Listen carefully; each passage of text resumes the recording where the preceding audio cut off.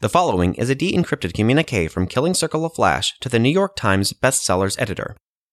Dear human editor, in a rare moment of nostalgia and longing for all things obsolete, I took a peek at the New York Times nonfiction bestsellers list, online of course, and for free. To my surprise, I saw a book by conservative pundit and one of my favorite douchebags, Bill O'Reilly. Seems that he paid off his co-author to write this book about recounting the final days of World War II.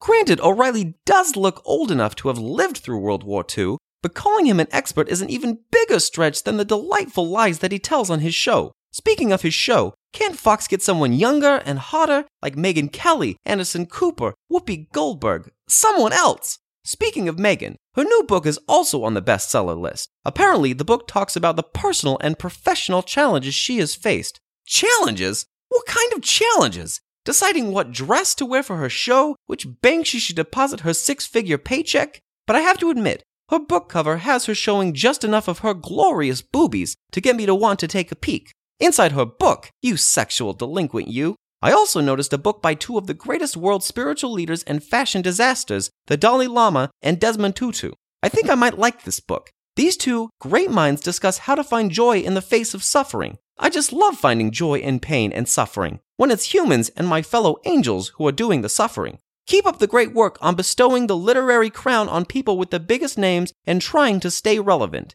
Killing Circle of Flash. If you wish to peruse more de-encrypted communiques between Angel, Killing Circle of Flash, and evil humans, subscribe to the Sci-Fi Hunt's Angel Invaders podcast.